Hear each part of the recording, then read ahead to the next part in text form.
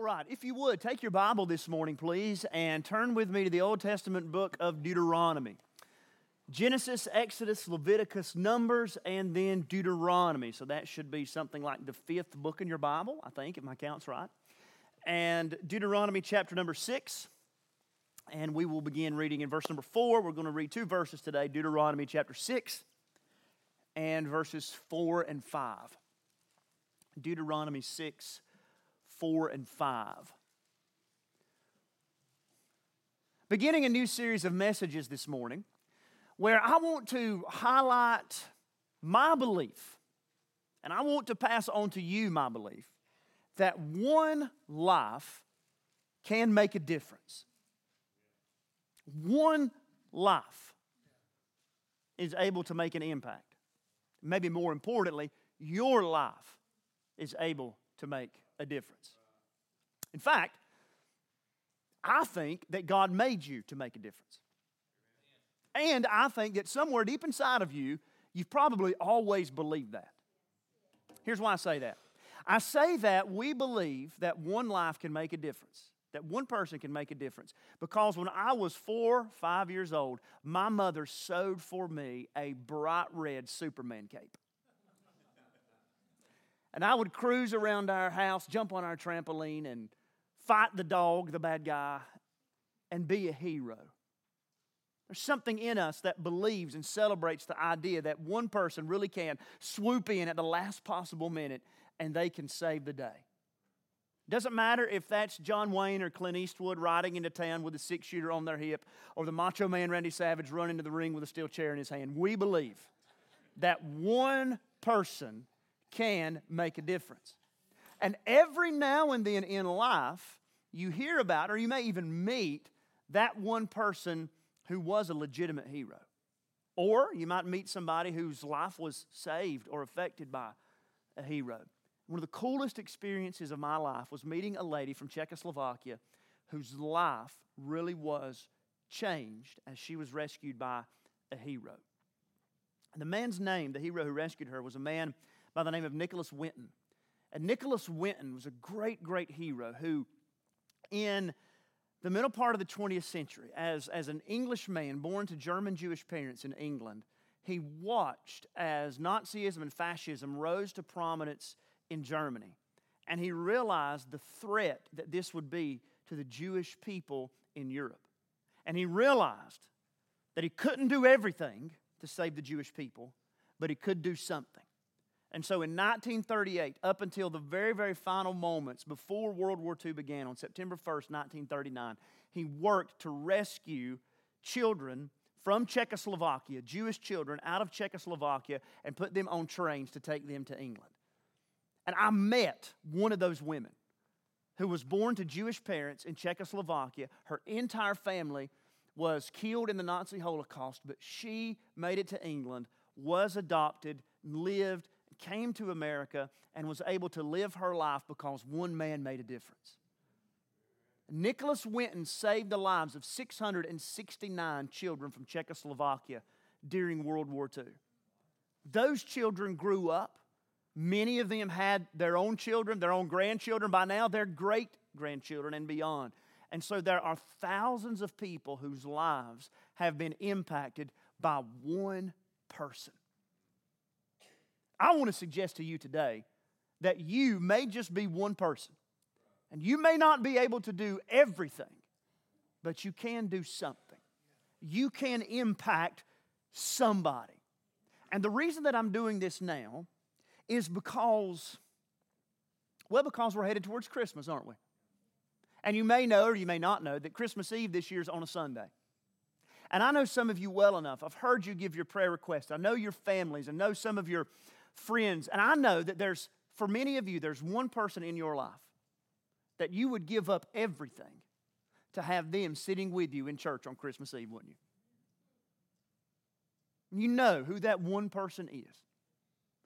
And I want to talk to you over the next few weeks about what it would mean for you as one person to make a difference in the life of one person.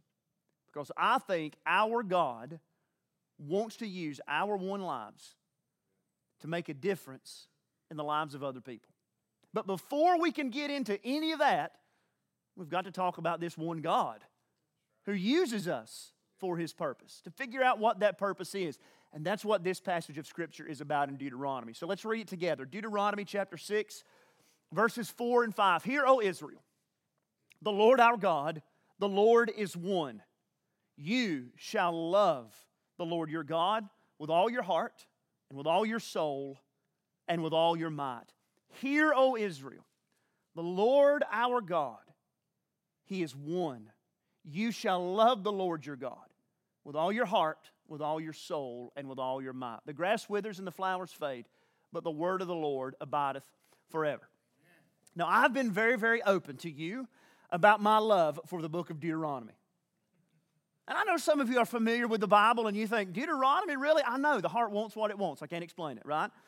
But the book of Deuteronomy really is one of the highest mountain peaks in all of Scripture. It's not that some parts of the Bible are more important than other parts, but the book of Deuteronomy is really important. Unfortunately, the book of Deuteronomy suffers from bad marketing because Deuteronomy sounds like a pasta dish, right? And what is a Deuteronomy?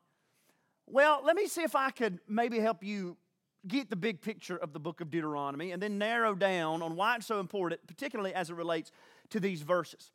The name or title Deuteronomy comes from two Greek words that just means second law. Deutero, second law.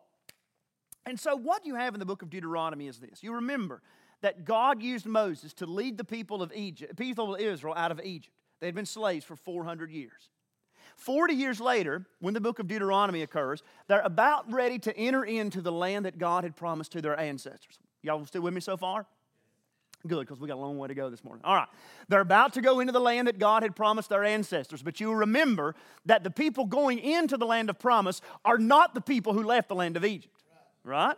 It's a new generation. It's different people who were not there when God delivered them out of Egypt, who were not there to see the thunder and the smoke and the lightning on top of Mount Sinai, who did not have this collective memory. And so how are they supposed to live as the people of God when they go into the promised land? What does God want from them? What does God expect from them? How can they live so that God can bless them?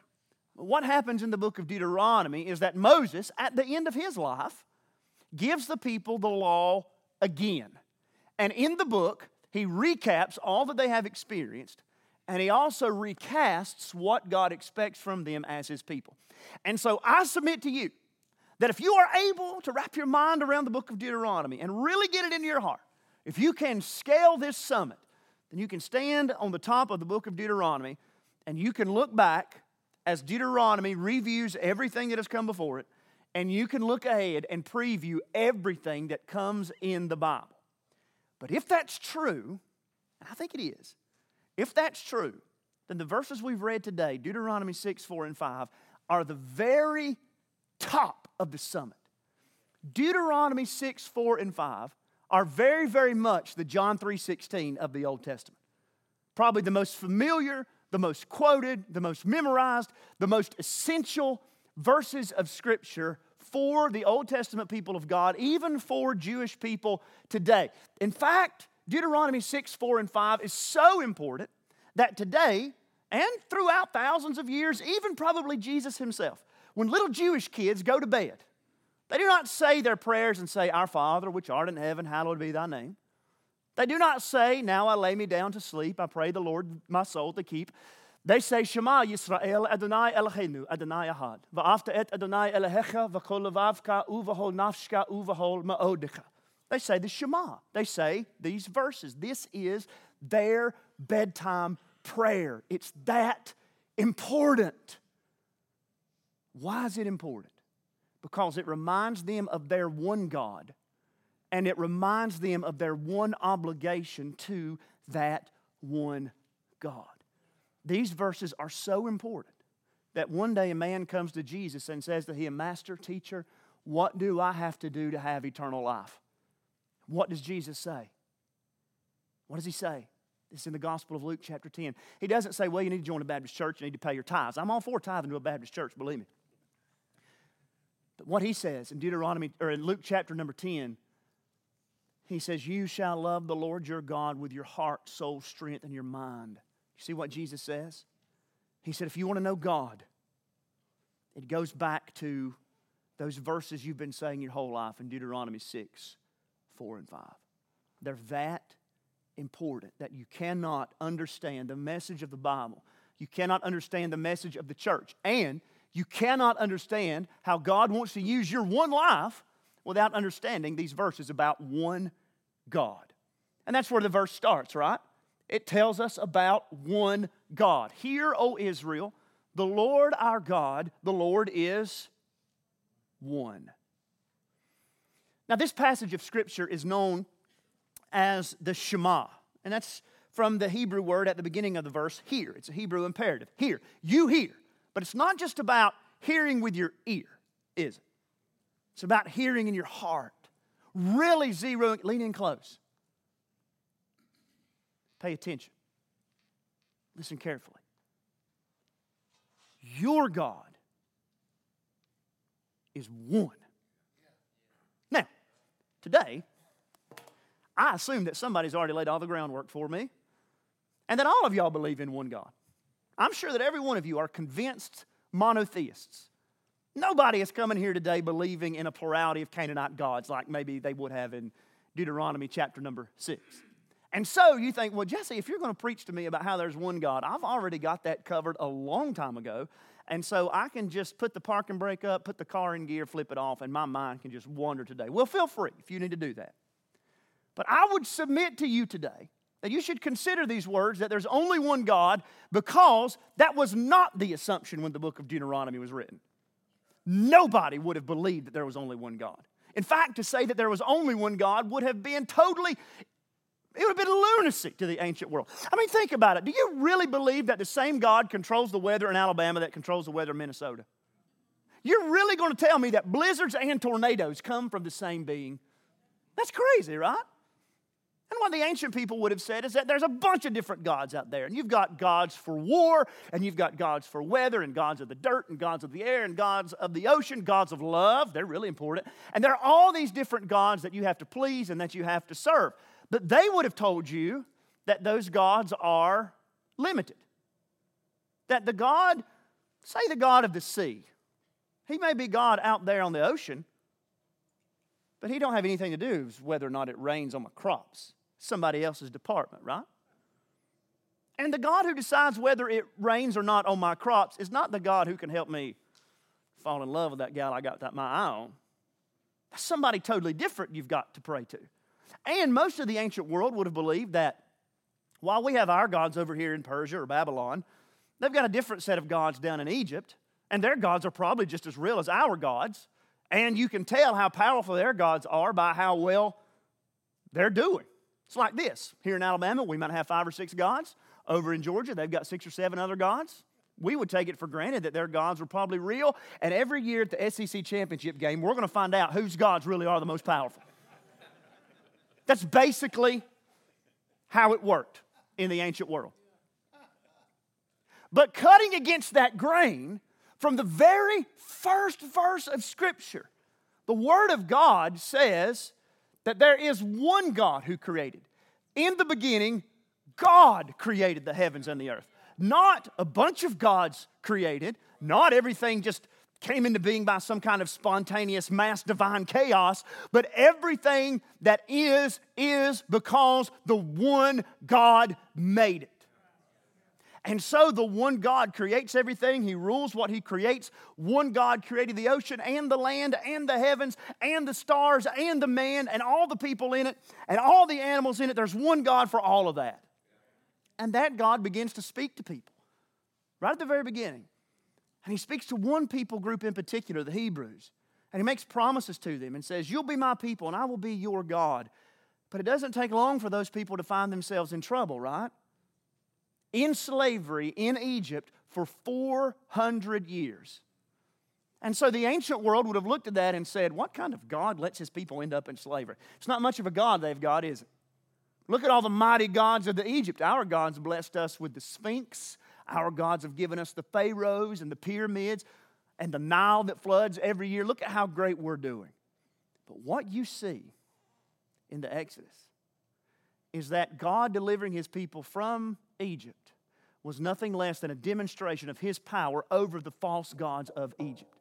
The Lord says that in Exodus chapter number 12 and verse number 12. He says, I will execute judgment on the gods of Egypt. I am the Lord. So in other words, God says, it's not just that I'm God in Israel, but the God of Israel is also God in Egypt. And the God of Israel and Egypt is the God of Babylon. He's the God of Persia. He's the God of all of it.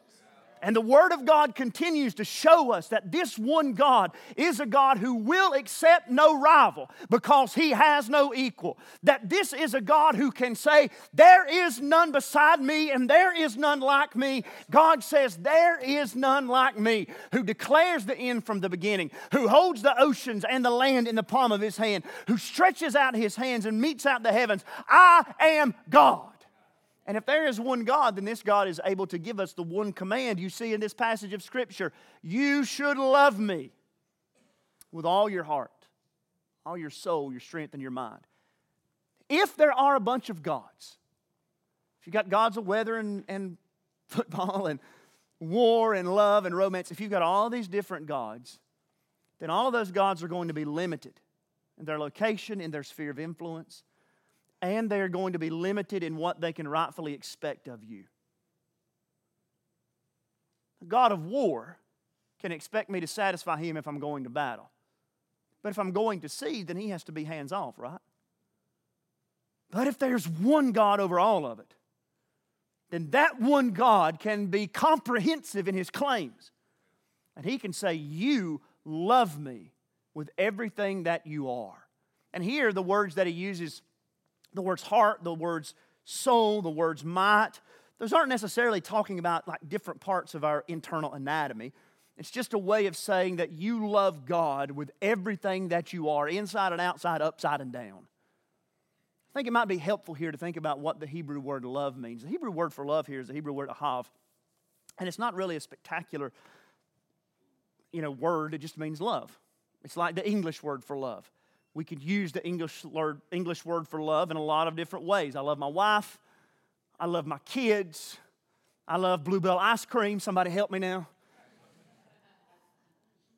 But I'm not saying the same thing. I'm just talking about love, right? Well, that's the idea of the Hebrew word ahav. It's just love. But linguists also say that the word ahav could also mean to pursue. You pursue what you love, don't you? I will pursue Bluebell cookies and cream ice cream. Now, that's not really that hard of a pursuit, but I will go after it. In fact, I'm going to do that before bed tonight. I will go after it. Some of you can remember pursuing the person that you love that you're sitting beside right now, right? I had a buddy of mine that I used to work with, and I delivered pizzas. And just to let you know the kind of guy he was, the first date he had with his wife, he took her to the dump for a rat killing.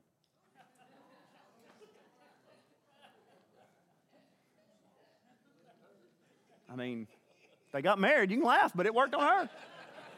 I don't know if that tells you more about him or tells you more about her. Anyway.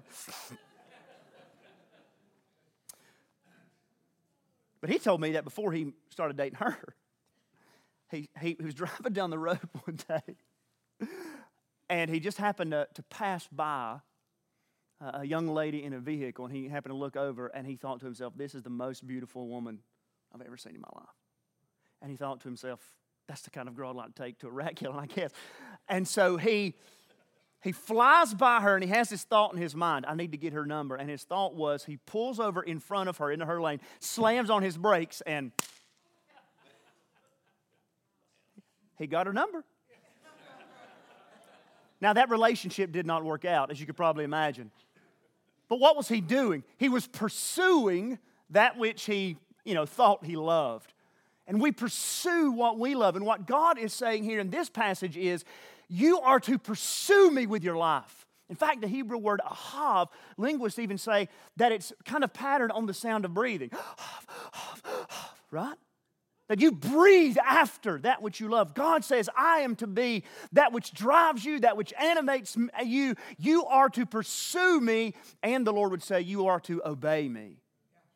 The book of Deuteronomy is a book that is presented in the language of ancient covenants where a god or a king comes to his people and says, here's what I have done for you, and here's what you are to do for me as my people. And he tells them all throughout Deuteronomy, you are to love me and you are to obey me by loving you. We don't always put it together in our minds that love and obedience go hand in hand, but they do. Even Jesus says in John 14:15, if you love me, you will keep my commandments. Hear that verse. Jesus did not say, if you love me, you will kind of have some warm, fuzzy feelings when you think about me carrying you with one set of footprints in the sand. Jesus said, if you love me, you'll keep my commandments. And that's right. If you love somebody, you expect them to obey you. Now, I'm not saying that if you love somebody, you're going to treat them like a tyrant who rules over them, but you expect them to listen to you. You expect them to value your input, to consider your ideas and your thoughts, right? Like, listen, all right, y'all ain't tracking with me. Let me help y'all. These kids I've been raising.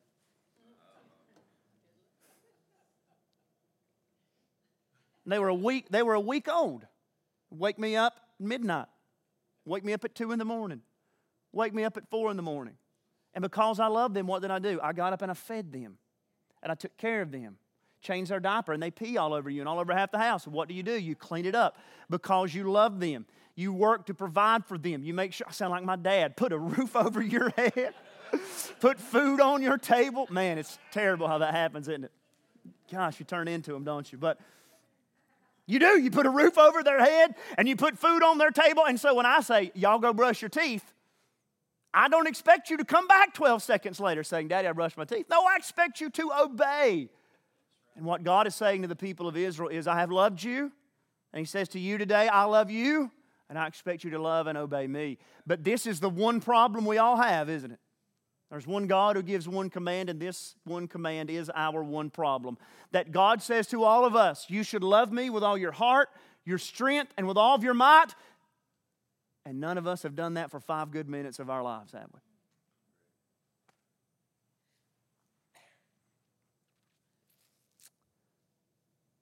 None of us have loved Him the way He demands or the way that He deserves. We have a broken relationship with God. The Bible calls that broken relationship sin. It's not as if sin is just, we really do love God and then these things just kind of happen and, oops. No, but what the Bible would say is that sin is the result and the consequence of our not loving God. It is the brokenness that comes from this broken relationship. And sometimes that looks like worshiping other gods instead of God. Now, I know you think, well, I really do believe in one God. I don't worship any other God but God. But hear me out. Hear me out on this. In the ancient world, they worship gods of power, gods of love, gods really of financial success. We do the same thing.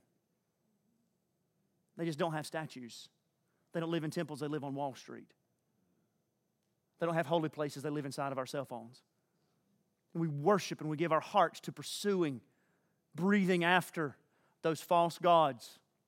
Or often, we treat the one true God as if He was just another pagan god. The worship with the pagan gods was always transactional. I go to your temple, I make a sacrifice, and you take care of me because I did my part. And so, God, I come to church on Sunday morning, and so, God, you've got to answer my prayer because I've done my part. And so, we don't really love Him as He commands, we use Him. Or, probably even more likely, is this, and it's almost impossible to believe. This is the concern that God has in Deuteronomy 6. We forget God. Deuteronomy chapter 6 and verse number 12, the Lord says that He's warning the people of Israel here, lest when they get into the land and they get settled and they get comfortable, they forget God. It ought to terrify us how easy it is for us to forget God. Because frankly, a lot of us haven't given Him much thought, have we? It's not that we hate Him. It's not that we're angry with Him. It's not that we are burning incense to some other false god. It's just that we don't think He's important enough to care about. Here you are, having lived in His world and breathed His air all week. walked around in His world this whole week. Use the strength He's given you to work or to do whatever it is you've done. Have you stopped to praise Him this week? Have you stopped to thank Him? Has He been in your thoughts? Has He been in your minds? You know today that the opposite of love is not hatred. The opposite of love is indifference. Just simply don't care, forgetting Him.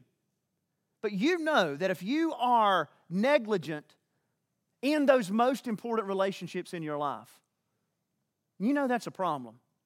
Just think, if I go home this afternoon and the kids are acting crazy, very strong possibility, and everybody's just getting on my nerves, and I just say to Amy, I'm going to run the store real quick and get my Bluebell ice cream. And let's just say that I was a loser and a creep and I never came back. You know, some guys do that, right? Abandon their families, abandon their wives, abandon their children. And I never called them on their birthday. I never celebrated Christmas with them. I never sent any kind of child support. I just totally disappeared from their lives forever. You know what you'd call me? Rightfully, you'd call me a deadbeat dad. And I can remember a time, even as young as I am, I can remember a time when we used to publicly shame guys like that. I can remember going to the grocery store and they'd have their names and faces up on a picture. Y'all remember? We need to bring that back. Instead of paid advertisements on Facebook, they need to have that guy. So, this guy's not taking care of his kids, and if you see him, hit him in the leg with a tire. Anyway, that's not part of the sermon today. Why? Because we know that a man ought to love and take care of his children. Amen? We know that a man ought to take care of his wife. A wife ought to love her family. A wife ought to love her children. A mom ought to be there for her kids. All of those kind of things. Well, how much more important is my relationship to God? How much more important is your relationship to the God who made you and who made you for Himself? But have you walked out on that relationship? One problem. But it also points us to one solution. The problem is there's one God who commands us to love Him, and we haven't done it. What's the solution? How can this break in our relationship with God be fixed? This is the riddle of the book of Deuteronomy, y'all. That's why I love the book of Deuteronomy, because it is God saying to people, if you will obey me, you will be blessed. If you disobey me, you will be cursed. But I know you won't obey me. And so here's the punishment you're going to experience because you won't obey. But, He says, if you will repent, Deuteronomy 30, and if you will come back to me, then I will pursue you, I will love you, I will welcome you. If you will draw near to me, I will draw near to you, the Lord says. That's the riddle of Deuteronomy. How can a God who is holy and righteous look over my sin if He is also loving and wants to look over my sin? How can a God who demands that I love Him deal with me knowing that I have not loved Him when He also loves me? And y'all, the only answer to the riddle of the book of Deuteronomy is Jesus. That Jesus is the one man who heard what God commanded here in Deuteronomy 6 and who always loved God with all of his heart and with all of his strength and with all of his might, who always put God first, who deserves the blessings that come from obedience, who uniquely says, Father, I have kept your commandments. I have obeyed everything that you have for me. And yet, Jesus is also the one who, while earning covenant blessings, took upon Himself covenant curses. So that even though He obeyed God perfectly, He allowed God to treat Him as if He was a lawbreaker. The Apostle Paul explains this in Galatians 3. Christ redeemed us from the curse of the law by becoming a curse for us. For it is written in Deuteronomy 21:23, told y'all, it's the whole Bible. Cursed is everyone who is hanged on a tree, so that in Christ Jesus the blessing of Abraham might come to the Gentiles, so that we might receive the promised Spirit through faith. Paul says a lot in those verses, but let me explain it to you in a way that maybe we can understand. What Paul says is that God chose the people of Israel to be His covenant partners. He welcomed them, as it were, into a dance. I know you are Baptists and you don't dance. Hear me out on this. He welcomed Israel in and said, live face to face with me. Enjoy intimacy with me. But the people of Israel, all throughout their history, you know what they did? They tried to lead instead of letting God lead. They tried to make Him conform to their will instead of conforming to His will. And finally, they found more attractive dance partners, and they abandoned Him.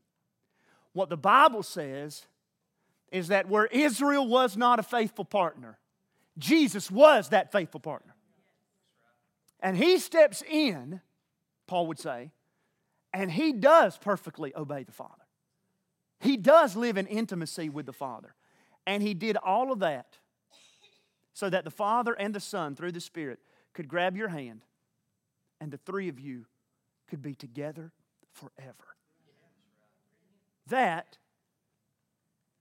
is what Jesus offers you. Jesus offers you a right relationship with the God who loves you and with the God who made you and commands you to love Him. So I'll say to you today, your problem is that you have a broken relationship with God. That's my problem. It's all of our problem. That we put ourselves first. We put God somewhere else or nowhere else. We put God below us and below other things.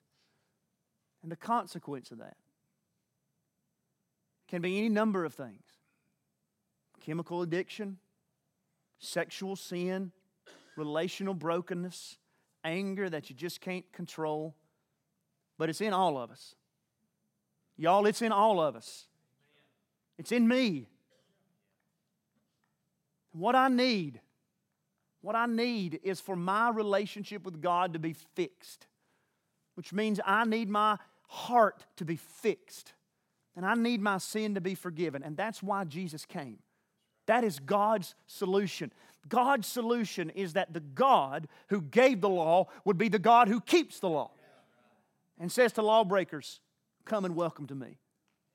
And what Jesus would say to you today is that if you would have Him, He would have you. Man, I like that so much, I'm going to say it again. Jesus said, if you would have Him, He would have you. The one who loves God, the one who walked with Him, the one who cared for Him, is the one who cares for you. And He says to you, come unto me, all you who labor. And there's some of you today that are worn out by your sin. He said, come to me, all you who labor. Come to me, all you who are heavy laden. And some of you right now are worn out by your efforts to fix your life. Come to me, all you who are heavy laden. Come and learn of me. He says, lay your burden down and take my yoke upon you. For my yoke is easy and my burden is light. My Lord Jesus says to you today, lay the burden of your sin down. Lay the burden of your religion down. My yoke is easy. And I'm going to tell you today, His yoke is easy. And His burden is light. And He says, come to me, all of you. He did not say, come to me, all of you who are perfect.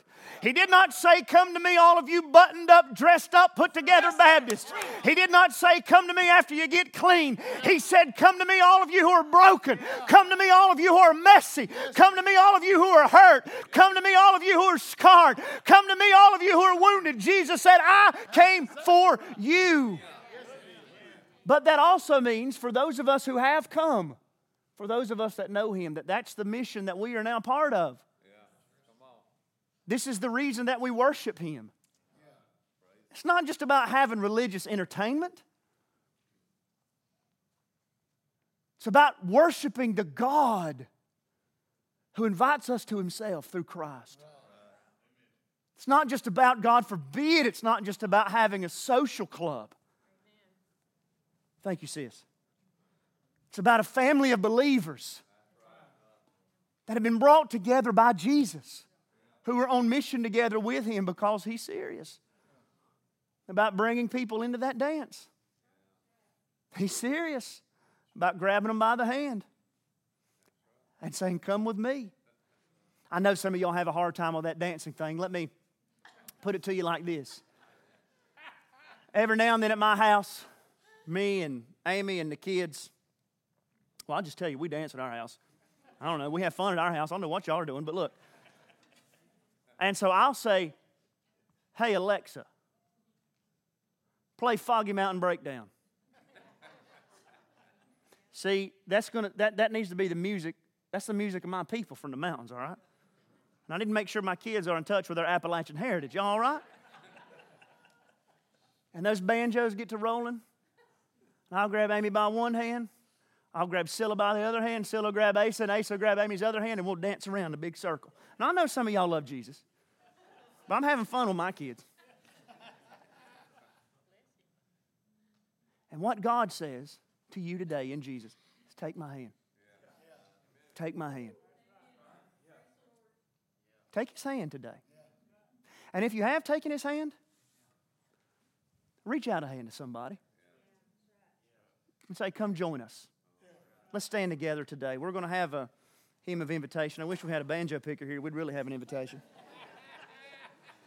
Let me pray for us now. Our Heavenly Father, oh God, Lord, You've spoken to hearts today, not through my words, but through the words of Scripture and the truth of the gospel. God, I pray people would respond in however they need to. God, that's Your work. It's Your work to work in people's hearts. God, all I know is what You did in my heart one night when I was 17 years old, sitting in the back of a Baptist church in Nebo, North Carolina. God, do that in somebody today. For somebody here that is a believer, that is tired of their sin, tired of being held down by their past, God, bring them back home. For others, Lord, that really want to be useful, but they don't know what it looks like or what it means, God, work in them, I pray. Just move, God, I pray. In Jesus' name, amen.